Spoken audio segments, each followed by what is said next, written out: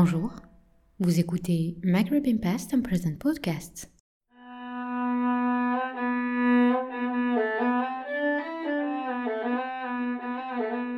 Un espace dédié à l'histoire, la politique, l'art, la culture, la sociologie, l'anthropologie et bien d'autres sujets sur le Maghreb.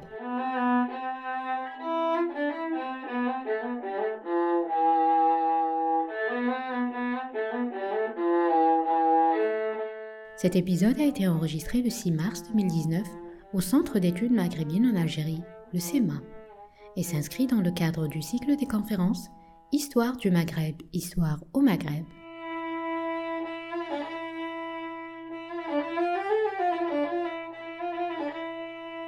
Nous accueillons pour ce podcast Madame Karima Lazali, psychologue clinicienne, psychanalyste, qui présente une conférence intitulée « Le trauma colonial, enquête sur les effets de l'oppression coloniale en Algérie ».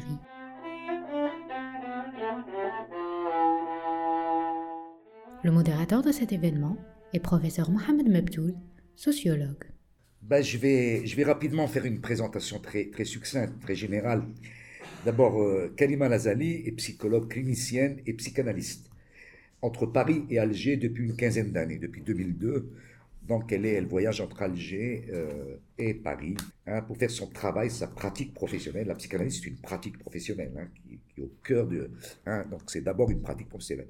Donc, alors, elle revient pour la troisième fois au rang, après 2 invitations précédentes, initiées par le GRAS dont j'étais le responsable, en 2010 et 2015. Elle nous avait parlé en 2010 sur la foule, au sens freudien du terme, la notion de foule.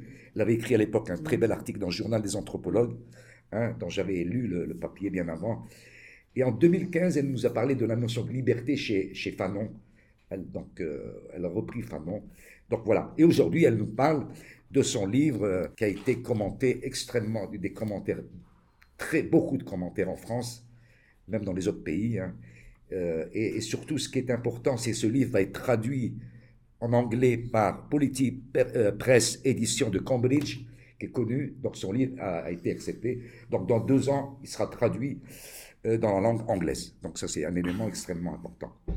Alors je voudrais sincèrement, mais très sincèrement, remercier Karim et le SEMA, Bob, etc., qui ont accepté de la recevoir pour lui permettre de nous parler de son dernier livre, Le trauma colonial, enquête sur les effets psychiques et politiques de l'offense coloniale en Algérie, paru en 2018, respectivement aux éditions La Découverte à Paris, mais aussi l'édition de Coucou, Alger. Donc il y a une double production en France et Alger. Et rappelons qu'elle a publié en 2015 un très beau livre aussi, sur Fanon, La parole oubliée, La parole oubliée, aux éditions RS à Paris, qui est un très beau livre sur la question de l'oubli, qui est extrêmement important. Alors, je dois dire en toute modestie que j'ai pris un plaisir inouï, c'est moi même tout, peut-être que d'autres, mais moi j'ai pris un plaisir inouï dans le décryptage de son ouvrage.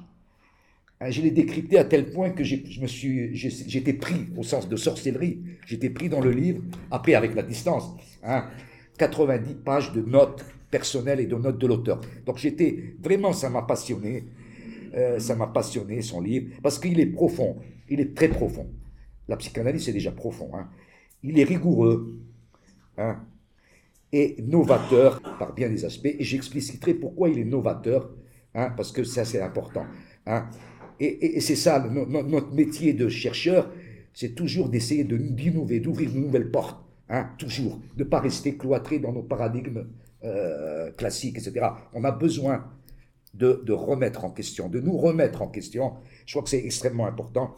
Donc Karima, l'une des innovations importantes, c'est qu'elle opère un décloisonnement avec brio, décloisonnement des regards disciplinaires.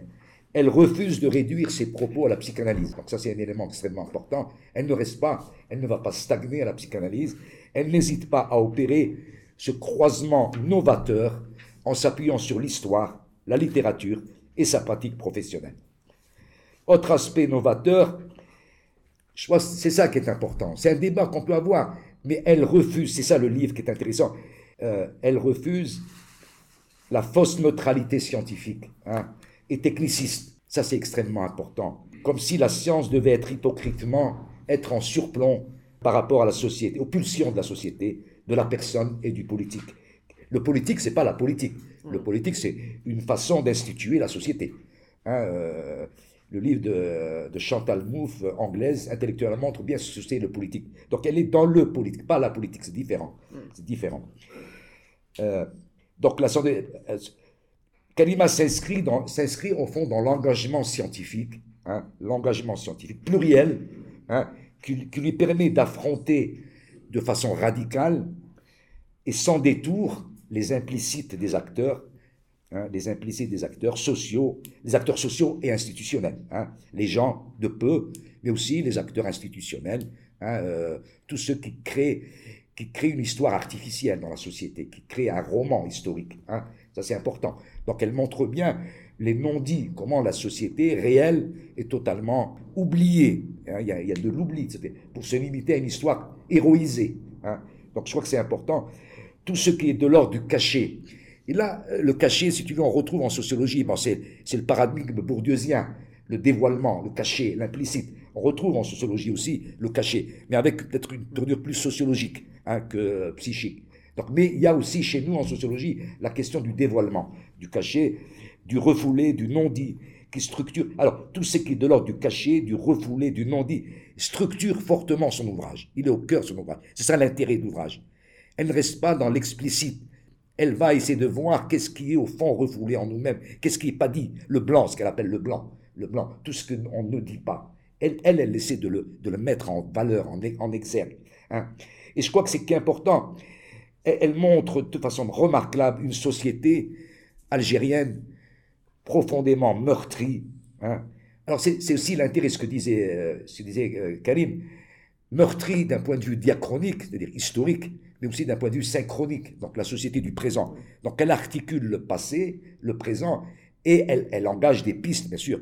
C'est en analysant le présent et le passé qu'on peut logiquement essayer de dévoiler ce qui peut arriver ailleurs. Et encore que, je reprendrai Balandier, je crois que c'est un grand monsieur, Jean-Georges Balandier, dommage qu'il n'y ait pas eu, en Algérie, on n'a pas fait travail de mémoire sur ses travaux.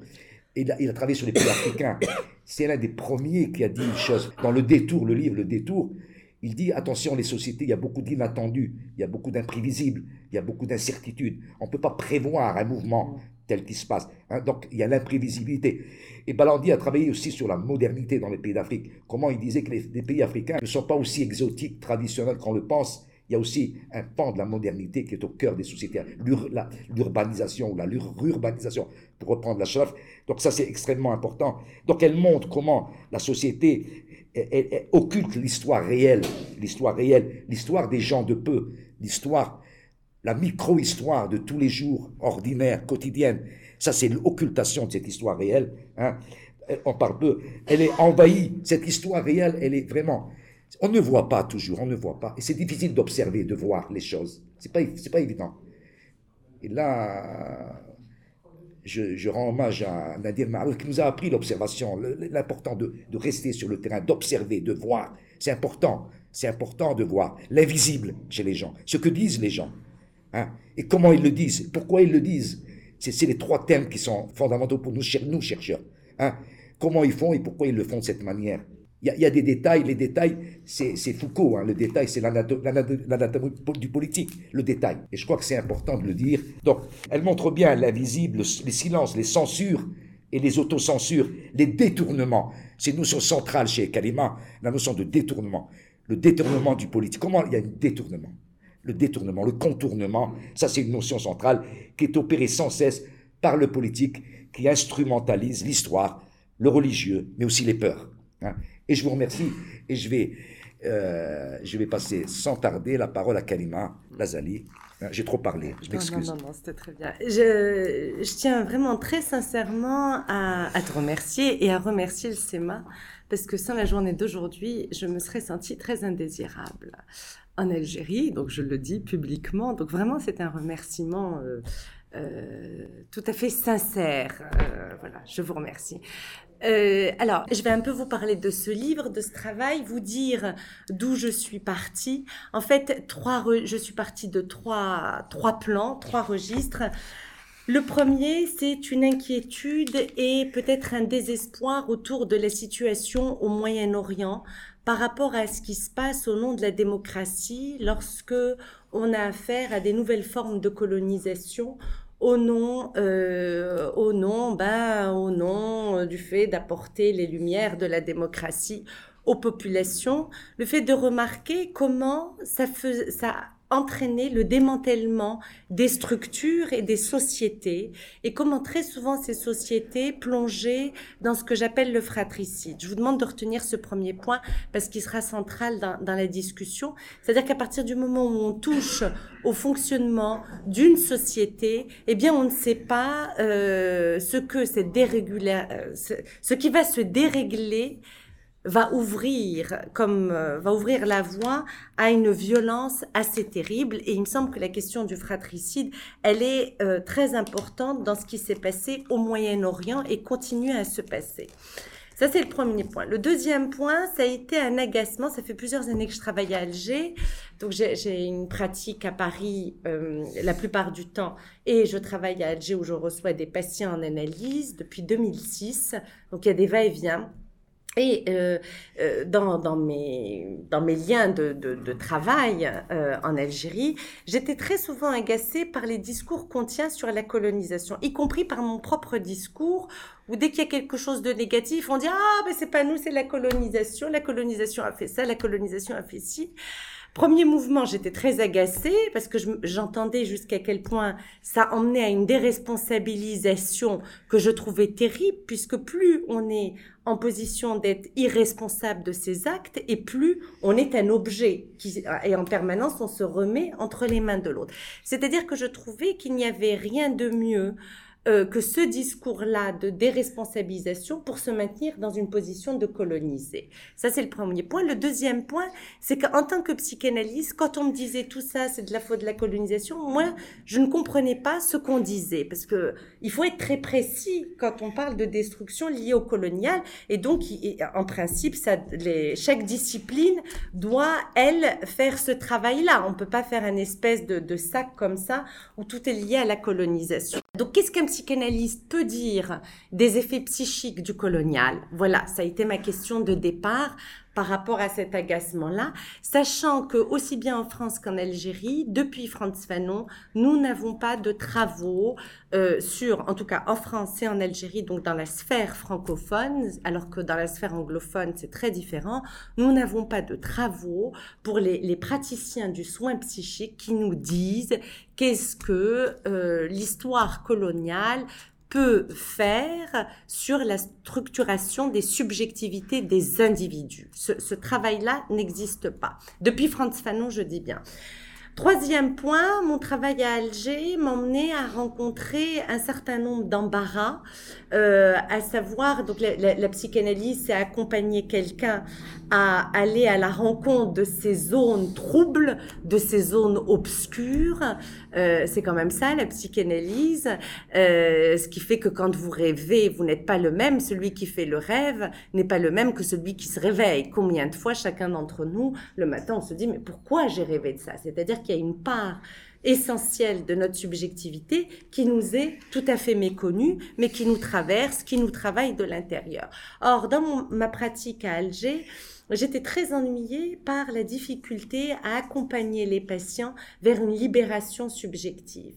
Et ce qui prenait le pas, c'était un rapport aux peurs et à la censure, une espèce de censure interne, non pas la censure où vous savez que vous êtes en train de vous interdire de dire quelque chose, mais une telle introjection, une telle intériorisation de la censure que vous ne savez pas vous-même que vous êtes en train de vous censurer, c'est-à-dire ne pas vous autoriser à accéder à cette partie méconnue de soi. Si c'est pas clair, vous me faites signe. Hein, Voilà. Donc, dans mon travail, contrairement à ma pratique à Paris, j'étais embarrassée par ce rapport-là aux censures où j'avais l'impression que finalement la psychanalyse n'y pouvait pas grand-chose.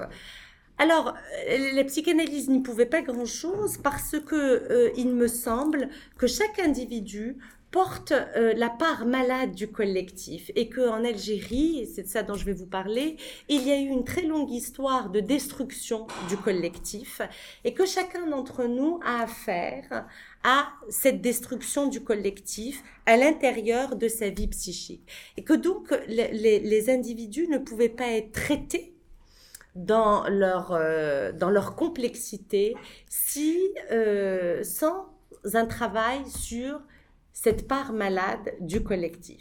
Ce qui pose quand même un sérieux problème puisque en tant que psychanalyste, je ne suis pas là pour soigner le collectif. C'est déjà le premier embarras. Ce n'est pas ma place. C'est un peu plus la place des sociologues, mais je ne sais même pas s'ils la soignent. En tout cas, ils constatent la part malade du collectif, mais est-ce qu'ils la soignent? Non. Donc, qui est apte à soigner le collectif? Et en même temps, ne pas me pencher sur l'examen de cette part malade du collectif faisait que mon travail était quasiment caduque avec des personnes individuelles, enfin, avec le sujet individuel. Voilà. Donc, chacun d'entre nous entretient cette part malade du collectif et en même temps, cette part malade du collectif vit en nous. Alors, quelle a été l'histoire de cette destruction du collectif? Comment, à notre tour, c'est-à-dire à l'indépendance, il y a eu ce que j'appelle une réitération de la destruction du collectif? Voilà, c'est un peu ce fil-là que l'ouvrage traite. Donc, quand je commence à travailler à Alger, c'est en 2006, c'est après ce qui a été appelé par certains guerre civile, ce que d'autres appellent terrorisme, ce que j'appelle guerre intérieure, je vous dirai pourquoi tout à l'heure. Et donc, les individus avaient basculé dans quelque chose d'une cruauté et d'une barbarie dans l'entre-soi, ce qui...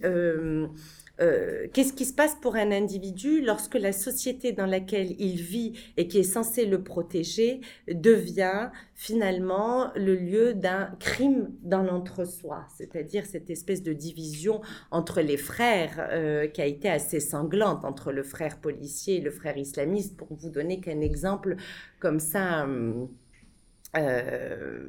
général. Donc, je pensais que le marasme des sujets individuels, le marasme des individus était lié à cette guerre civile. Et finalement, au fur et à mesure, je me suis rendu compte que ça remontait à beaucoup plus loin que la guerre civile et que finalement, cette guerre civile ou cette guerre intérieure n'a été que le résultat de près de 2 siècles de catastrophes collectives. Alors, catastrophe collective...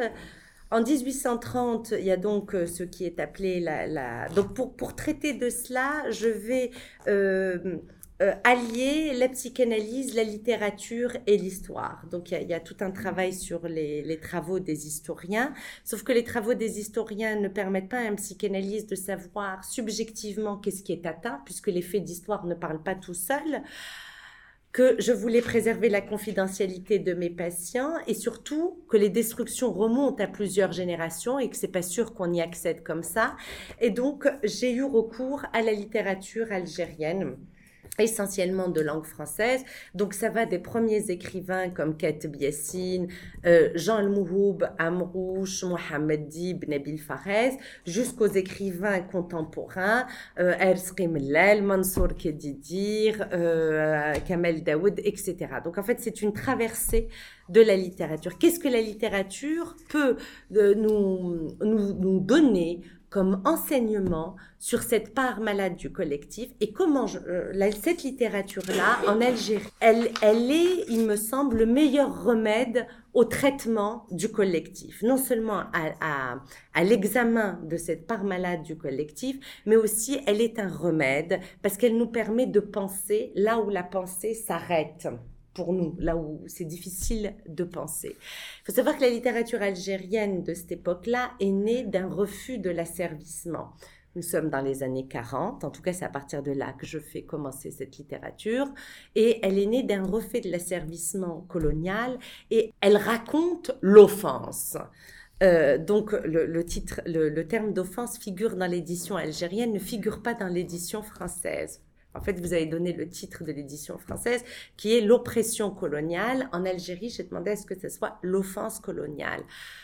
Et en fait, les écrivains nous racontent cette offense. Qu'est-ce que c'est que cette offense-là? Voilà, donc 1830, la conquête française, début de la colonisation. Il faut savoir qu'on parle beaucoup de la guerre de libération en Algérie, en France aussi, appelée guerre d'Algérie, ici appelée guerre de libération, guerre d'indépendance. En revanche, il y a quelque chose dont on parle très peu, qui est la guerre de conquête. Il faut savoir que dans les premières années de la conquête, il y a eu un tiers de la population qui a disparu.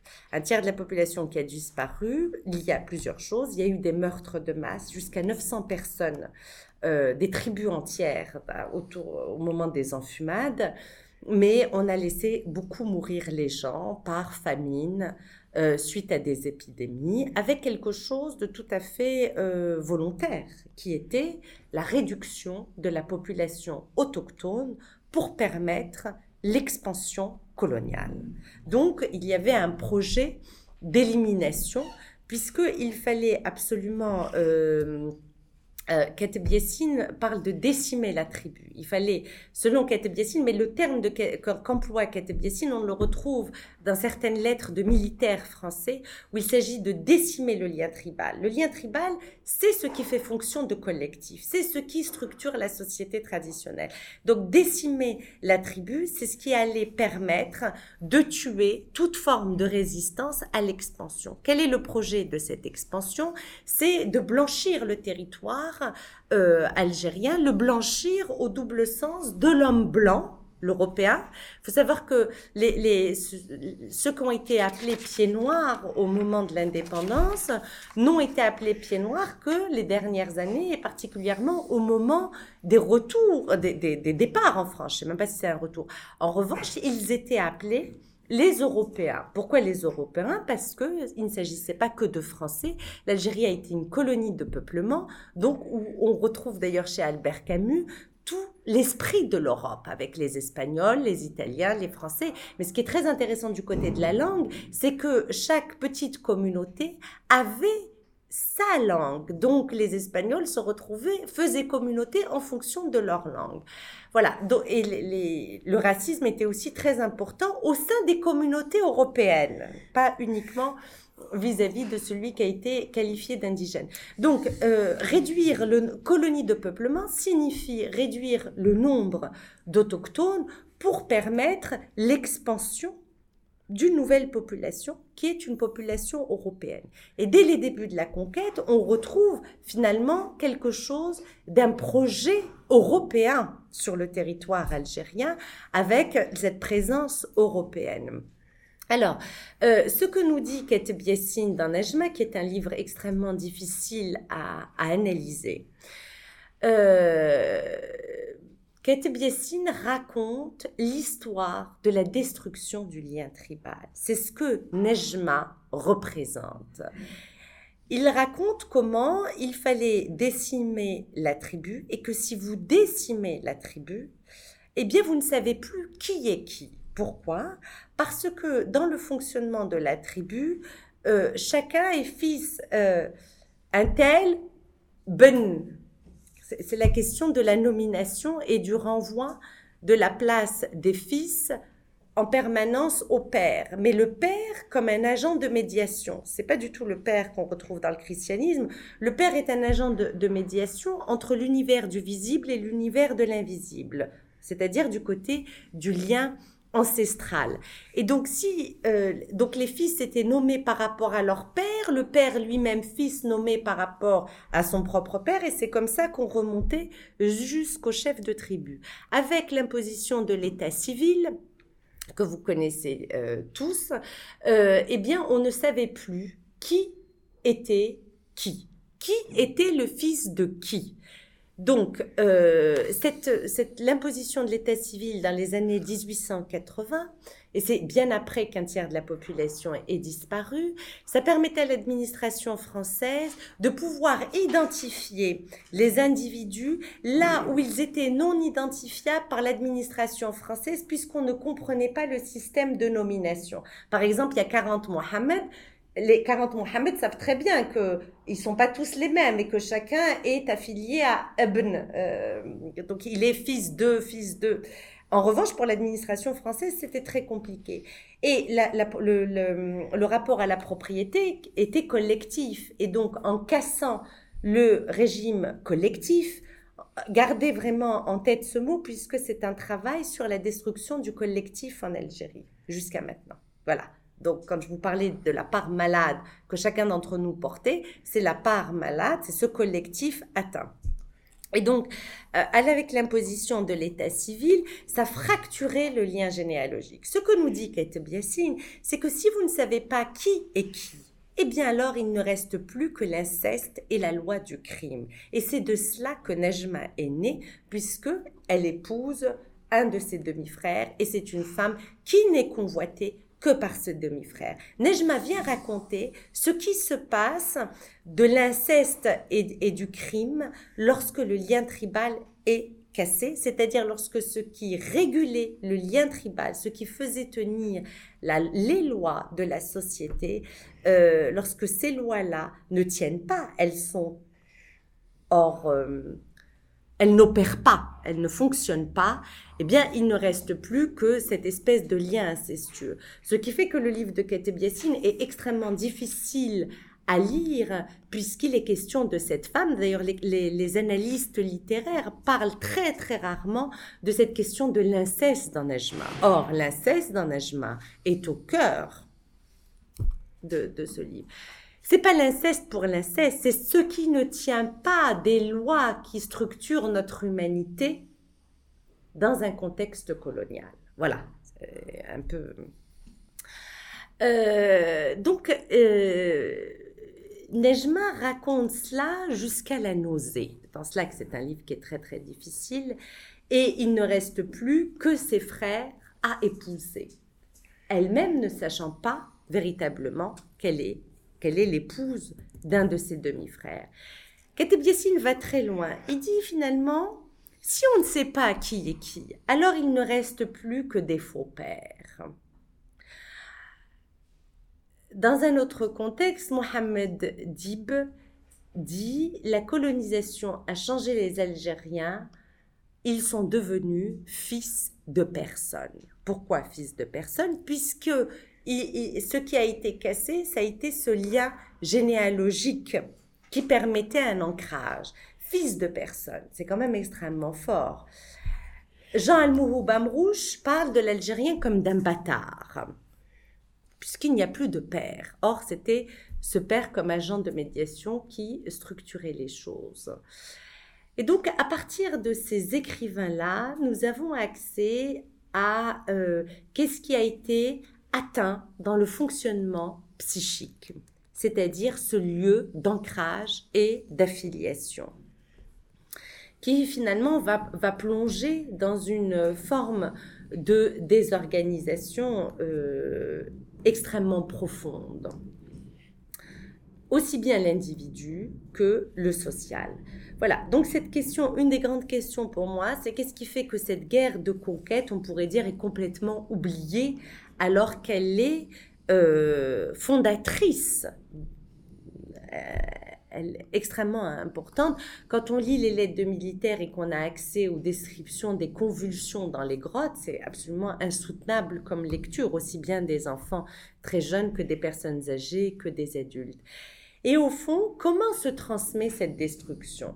Comment une population, mais je ne suis pas sociologue, donc quand je vous dis population, comment un par un, comment chacun d'entre nous se débrouille avec ce qui a été vécu comme un projet de disparition. Dans quelle hantise de disparition ça laisse les individus. Alors, pour rendre le propos un peu actuel, parce que je suis rentrée dans la colonisation à partir du contemporain, c'est-à-dire à partir de la société actuelle. Pourquoi je vous parle de hantise de la disparition? Parce qu'il me semble qu'en Algérie, existe toujours cette hantise de la disparition. Soyez observateurs, à chaque époque, on a peur de disparaître ou de plonger dans le chaos. Alors, c'est des discours qu'on peut entendre en ce moment, aussi bien au niveau du système politique qui a peur de sa propre disparition, mais que des individus également. Comment vit cette peur de la disparition? Elle s'est exprimée à plusieurs reprises après l'indépendance. Elle a atteint son apogée pendant les années de guerre civile, mais elle continue à être actuelle et parfois elle emprunte des chemins d'autres disciplines. On a peur de disparaître parce que sur le plan économique c'est la catastrophe. On a peur de disparaître parce que sur le plan géopolitique le monde est menacé. Mais il se trouve qu'en Algérie cette peur de la disparition est extrêmement puissante en fait. Or, cette peur de la disparition renvoie à tous ces disparus au XIXe siècle et que finalement, ça n'a cessé puisque époque après époque. Donc, si on ne sait plus qui est le père, qu'est-ce qui se passe pour les fils ? Ça, c'est une question extrêmement importante. Si les fils n'ont plus de lieu d'ancrage et ont perdu leur nom, qui sont-ils à ce moment-là ? Et c'est en cela que toute cette littérature, qu'il s'agisse de Mohammed Dib ou de Kateb Yassine, qui dit « il ne reste plus que des faux pères ». Le qui et qui se retrouve dans Najma de Kateb Yassine. Jean Mouhoub, qui a des propos extrêmement tranchés en parlant de bâtard, et il dit « on ne peut pas ôter à quelqu'un son nom. Qui devient-il si on lui ôte son nom ?» Et Mohammed Dib qui dit finalement ce que la colonisation fabrique, donc ils sont fils de personnes, mais il dit aussi la colonisation s'est chargée pour eux de faire disparaître le père, de le tuer, mais en toute impunité, c'est-à-dire que la colonisation ne les a pas laissés tuer le père. Or, la question du meurtre du père a une place très importante. Chez Freud, par exemple, enfin, je reviendrai là-dessus. C'est-à-dire que ce que la colonisation fabrique, c'est une déresponsabilisation. Voilà, c'est pour arriver à ça. C'est-à-dire que du coup, si l'indigène n'est qu'un objet à éliminer pour blanchir le territoire, alors il n'est plus responsable de ses actes. Et il me semble que c'est de cela qu'on hérite très fortement jusqu'à maintenant, d'où notre difficulté à être dans quelque chose où chacun est responsable de ses actes. C'est-à-dire que ce qui persiste, ce qui perdure, c'est une fabrique de l'irresponsabilité. Être irresponsable vis-à-vis de sa propre parole, être irresponsable par rapport à ses actes. D'où l'appel, c'est toujours de la faute de la colonisation, ce qui est une façon de... ou alors du pouvoir politique actuel. Je m'étais arrêtée en 2016, il y a 2 ans. Voilà, donc cette fabrique de l'irresponsabilité, il me semble que c'est une des conséquences qui reste actuelle de cette histoire coloniale. Il y a la destruction et comment cette destruction-là fabrique des sujets qui ne sont pas responsables de leurs propres paroles et de leurs actes, ou en tout cas, il y a toujours une difficulté avec cette responsabilité-là. Je vous ai parlé de censure et de peur tout à l'heure. La censure, ça vient au service de cette affaire-là. C'est-à-dire que si vous parlez sous contrôle intérieur, et que vous-même, vous ne savez pas qu'en permanence, vous êtes sous contrôle, avec des zones d'interdit et des zones d'autorisation, il y a comme une espèce de double scène qui se forme à l'intérieur des psychismes. C'est-à-dire qu'il y a la scène qui est fabriquée par une moralisation du religieux, ce qui doit se dire, ne pas se dire, ce qui doit se faire, ne pas se faire. L'individu vit dans une réduction du religieux à l'aspect moral. Je ne parle pas du religieux, le religieux est quelque chose de très vaste, c'est aussi un édifice civilisationnel. Les usages du religieux depuis un certain nombre d'années sont entièrement réduits à une moralisation du religieux qui vient servir le travail des censures internes. Il faut savoir que quel que soit le lieu, en tant qu'être humain, nous sommes pris dans des censures internes. C'est pas propre à notre position d'Algérien. Si ce n'est que ailleurs, dans d'autres endroits, quand le collectif est libéré, eh bien, l'individu, il peut essayer de s'affranchir de ces censures internes puisqu'il sait que dans le collectif, il va y avoir une surface de réception pour lui. C'est-à-dire qu'il peut être différent, il a le droit d'être différent. Mais que quand dans le collectif, on n'a pas le droit d'être différent et qu'on n'a pas le droit d'être maître de sa vie, mais que par contre, c'est plus rusé de faire semblant, quitte à se perdre à l'intérieur de soi dans plein de cachettes, puisqu'à force de fabriquer des cachettes, le sujet lui-même, il finit par se perdre. Il sait plus ce qu'il a dit, ce qu'il n'a pas dit, voilà. C'est-à-dire que ce qui au départ était clair comme façon de trier, faire le tri à l'intérieur de soi, il y a un moment où on s'y perd, et voilà. Et que contrairement à un système politique clairement totalitaire, dans un régime politique clairement totalitaire, vous savez ce que vous devez dire et ne pas dire. Il me semble qu'en Algérie, nous avons plusieurs grandes subtilités, ce que j'appelle la mise sous totalité, c'est-à-dire que c'est floué. C'est pas vous avez le droit de dire ça et vous n'avez pas le droit de dire ça. C'est une façon qu'a l'individu d'être pris dans une coupe, une mise sous totalité, qui fait que les censures sont introjectées et se transmettent. Alors que dans un état totalitaire, une fois que vous avez fermé la porte, que vous êtes chez vous, bah après tout, vous pouvez dire si vous n'êtes pas surveillé, hein, si vous n'avez pas...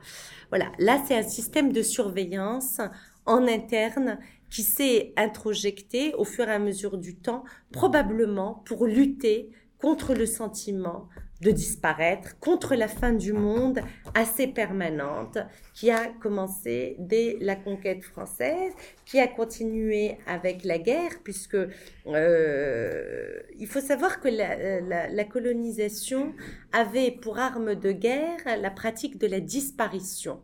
Il s'agissait de faire disparaître les corps. Ça, c'est un point extrêmement important. Hein? C'est-à-dire que... pourquoi la disparition est quelque chose de très important? Parce que ça vient toucher au fondement anthropologique de l'être humain, parce que du coup, il y a un effacement. On est loin de l'inscription sur une pierre tombale du nom. Il n'y a pas de tombe. On fait disparaître le corps, et si on fait disparaître le corps et le nom. Pratique de la disparition qui, finalement, qu'on n'a jamais tout à fait quittée, puisqu'il y a eu de très nombreuses disparitions pendant les années de guerre intérieure et que jusqu'à maintenant, il y a quand même de très nombreuses personnes qui n'arrivent pas à faire le deuil de leur mort parce qu'il n'y a pas de corps. Pas de corps, pas de nom inscrit sur une pierre tombale. C'est-à-dire que ce qui est assez saisissant, c'est comment un système qui a pu détruire l'individu peut ne cesser d'être actuel, de s'actualiser. Comment comprendre que finalement, à notre insu, sans s'en rendre compte, beaucoup de choses ont été reconduites de cette pratique-là, de la disparition, dont nous parlent les écrivains. Très beau texte de Tahar Djaoud, qui s'appelle « Les chercheurs d'os », est un texte qui traite de comment les Algériens, au lendemain de l'indépendance, sont partis pioche à la main chercher les restes des os des familles, parce que l'être humain a besoin de reconstituer du corps pour continuer à être vivant, le corps du mort. C'est ce qui fait que l'enterrement, ou en tout cas les cérémonies de deuil sont quelque chose de très important. Alors, je me perds un petit peu Au fond, en faisant ce travail-là, ce qui est apparu, c'est que il y avait une grande similarité entre ce qui structurait les subjectivités et ce qui structurait le tissage politique. Et il ne s'agit pas de l'entendre au sens de la vie politique, mais au sens où chacun d'entre nous, on contribue à ce tissage politique et que continuer à s'insurger sur le pouvoir politique, la vie politique, c'est une chose, et c'est toujours très risqué puisqu'on reconduit quelque chose d'une toute-puissance qu'on accorde à l'autre. C'est-à-dire que dire tout ça est lié à la colonisation ou dire tout ça est lié au pouvoir politique, pour moi, c'est du même ordre. C'est-à-dire que c'est méconnaître la manière dont nous, on entretient ce tissage politique. Ce point-là me paraît très important pour garder la discussion, ce qui ne veut pas dire qu'on n'a pas lieu de s'insurger sur la vie politique. C'est pas à cet endroit. Mais comment chacun d'entre nous on participe de ce tissage politique, et vous voyez que quand je vous parle des censures, eh ben c'est une façon d'y participer, puisque ça veut dire qu'il y a une dynamique permanente entre ce qui se passe à l'intérieur du sujet et ce tissage politique. Et que quand bien même il y a eu intériorisation des censures, de censure par le politique, par le religieux, par la famille, ce qui est intéressant, c'est de voir comment chaque individu réentretient ce système, même si quelquefois il se plaint de ce système-là. Il y a une phrase chez Frantz Fanon qui est absolument, qu'on peut penser comme étant scandaleuse, mais que je trouve qu'elle nous donne beaucoup à penser.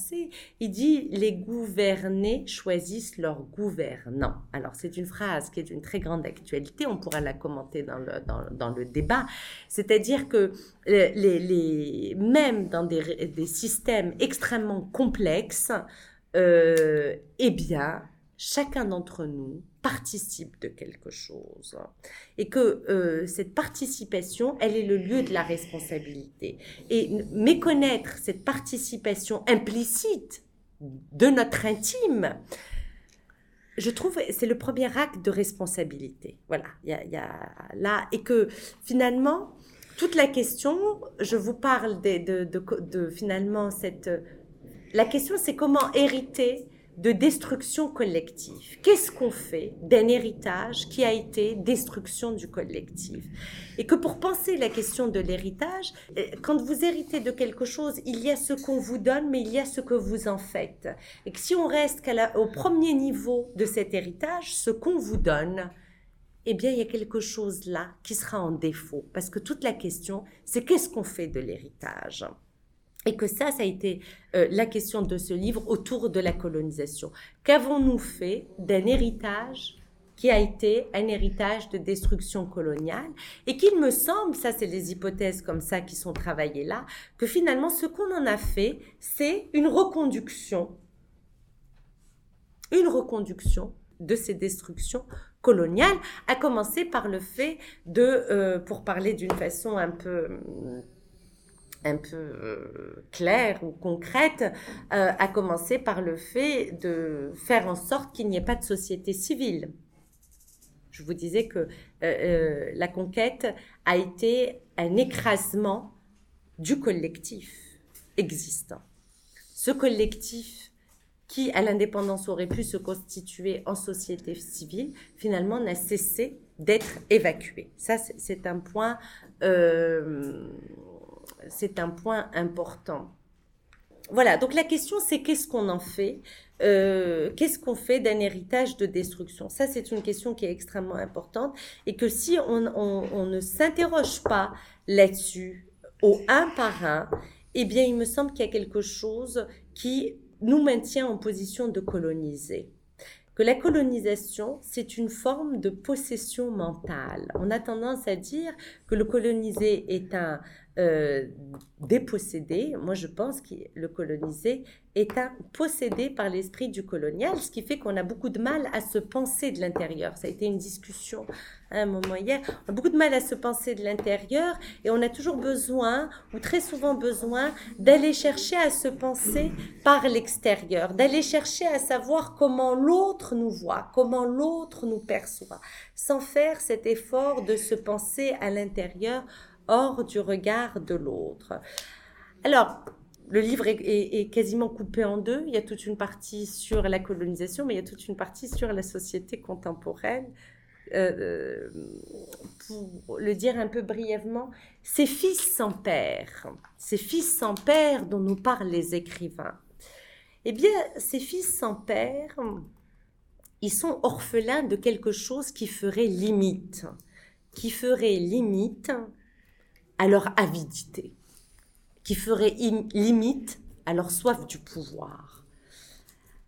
Eh bien, si rien ne fait limite à ces fils sans père, grand est le risque qu'ils plongent dans le fratricide, c'est-à-dire qu'ils ne cessent de s'entretuer jusqu'à ce qu'il n'y en ait qu'un qui soit l'élu et qui ait tout le pouvoir. Je vais vous raconter une histoire. C'est l'histoire que raconte Freud dans un mythe qui s'appelle Totem et Tabou. Freud nous raconte que ce qui structure le psychisme humain, ça va être une limite qu'on va tous introjecter dès notre jeune âge, mais lui, il va nous raconter un mythe. Ce que je vous raconte, c'est un mythe. Il ne s'agit pas de penser que chacun d'entre nous a tué son père. C'est pas du tout. Il raconte une histoire. Il dit, il était une fois un père jaloux et possessif qui avait toutes les femmes, qui avait tous les biens. Il avait tout. C'était un chef tyrannique. Il avait plusieurs fils. Ses fils n'en pouvaient plus de ne rien avoir. Le père avait tout, ce chef. Donc, un beau jour, ils ont eu ras-le-bol d'être en permanence privés, de ne pas pouvoir participer des jouissances du père. Donc, ils se sont ligués et ils ont tué le chef. Donc, ils ont tué le père.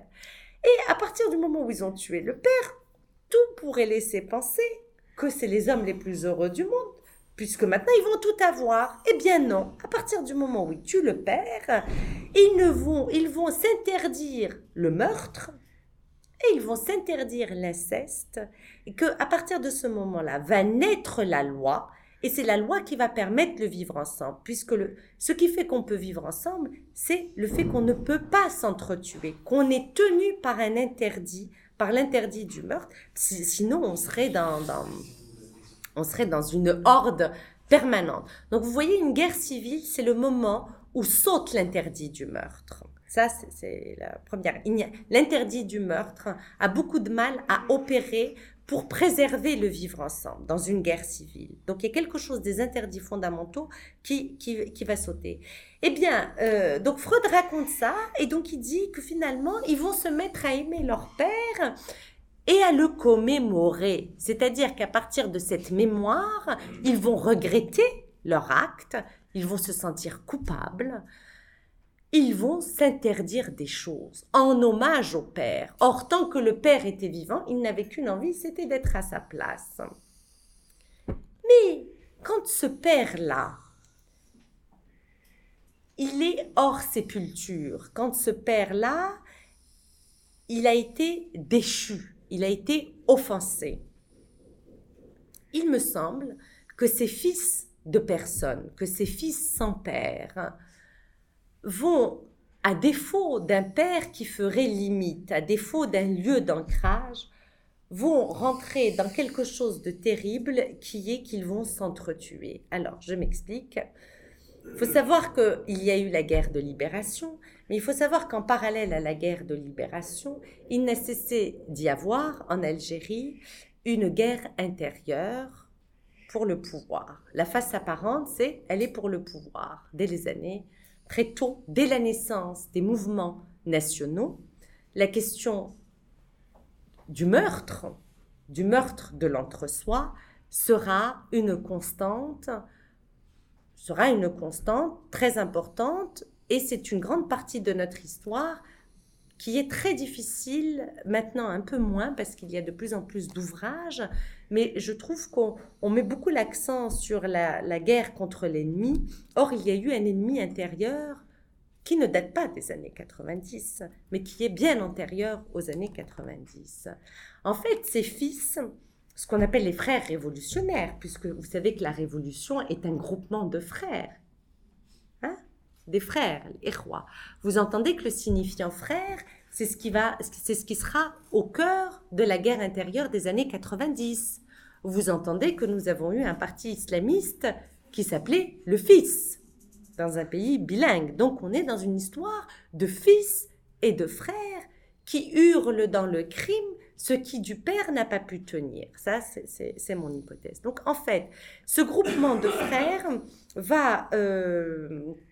le national est construit sur l'idée d'une élimination permanente par des frères entre eux, permanente. Et qu'à chaque fois qu'une figure de père a pu émerger, un père au sens où quelque chose qui structure, il sera éliminé. C'est son destin. Mais Salih Hadj, la guerre FLN-MNA que tout le monde connaît, mais il y a une autre guerre intérieure aux combattants eux-mêmes du FLN, dont on parle aussi très peu. Ramadan Abban, mais toute une série d'éliminations jusqu'à ce que je vous dis là n'est pas quelque chose du passé. Nous sommes dans quelque chose d'actuel. C'est une constante historique. Qu'est-ce qui fait que ces hommes, qui pour moi sont des fils, je vous parle de la vie psychique. Il ne s'agit pas je fais pas de la politique. Je vous parle de la vie psychique d'un individu. Qu'est-ce qui se passe lorsque ces fils se sont retrouvés à ce point dans cette position de falsification des généalogies. C'est-à-dire que ça donne lieu à ce que Jean Amrouche appelle un profond sentiment d'illégitimité. D'où la légitimité est quelque chose qui a été tellement détruit qu'il s'agit de renforcer, de construire une pseudo-légitimité. Parce qu'il y a eu destruction du sentiment de légitimité pour les fils.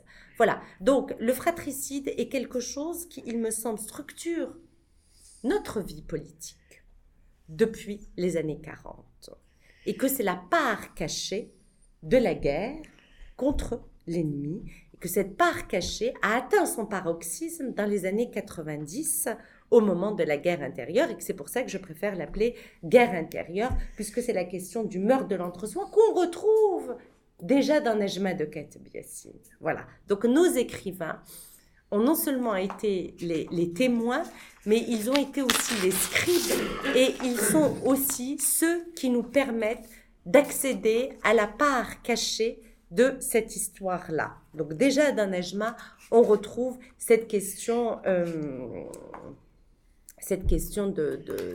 l'illégitimité, du faux père et du meurtre de l'entre-soi.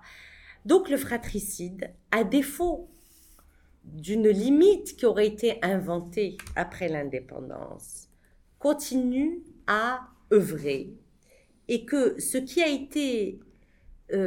qui s'est fabriqué des disparitions internes n'a pas pu être traité depuis l'indépendance, n'a pas pu être soigné. Ce collectif a continué à être déchiré et que ces déchirures-là propulsent dans des guerres internes. Des guerres internes qui sont liées à ce qui s'est déchiré sans pouvoir être reconnu, ce qui n'a pas pu être soigné. Des déchirures sur plusieurs siècles. Il faut savoir que ça fait bientôt 2 siècles. Quand même, 1830 à maintenant, ça fait 2 siècles où quelque chose se transmet de ces hantises de la disparition et de cette perpétuelle fin du monde. Fin du monde par des crises sociales, politiques, économiques. À chacune de nos époques, nous avons peur d'assister à la fin de notre monde jusqu'au régime politique actuel qui a peur de sa propre fin. Voilà, ça sera le seul propos politisé parce que je ne peux pas en faire l'économie par rapport à ce qui se passe. Je pense que je peux m'arrêter là. Merci Karima. Donc d'abord, en votre nom, je me permets de remercier Karima Lazali pour sa venue ici, pour sa présentation de l'ouvrage. Et je suis très très content qu'elle soit en Algérie, venue à Oran. Elle n'a pas parlé à Alger, elle n'a pas parlé à Constantine, elle a parlé à Oran. Vrai. Et c'est notre fierté. Oran.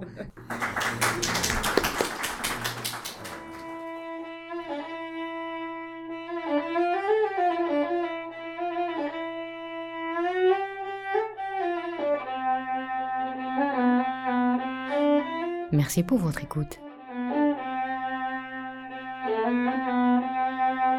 D'autres épisodes sont disponibles sur notre site web www.themaghribpodcast.com ainsi que sur iTunes et Podbean.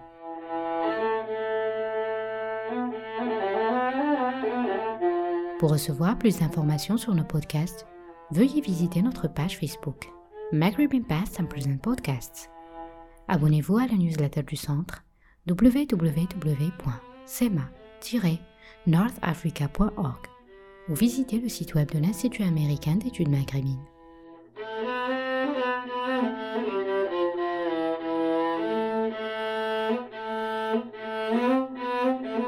À bientôt pour un nouvel épisode.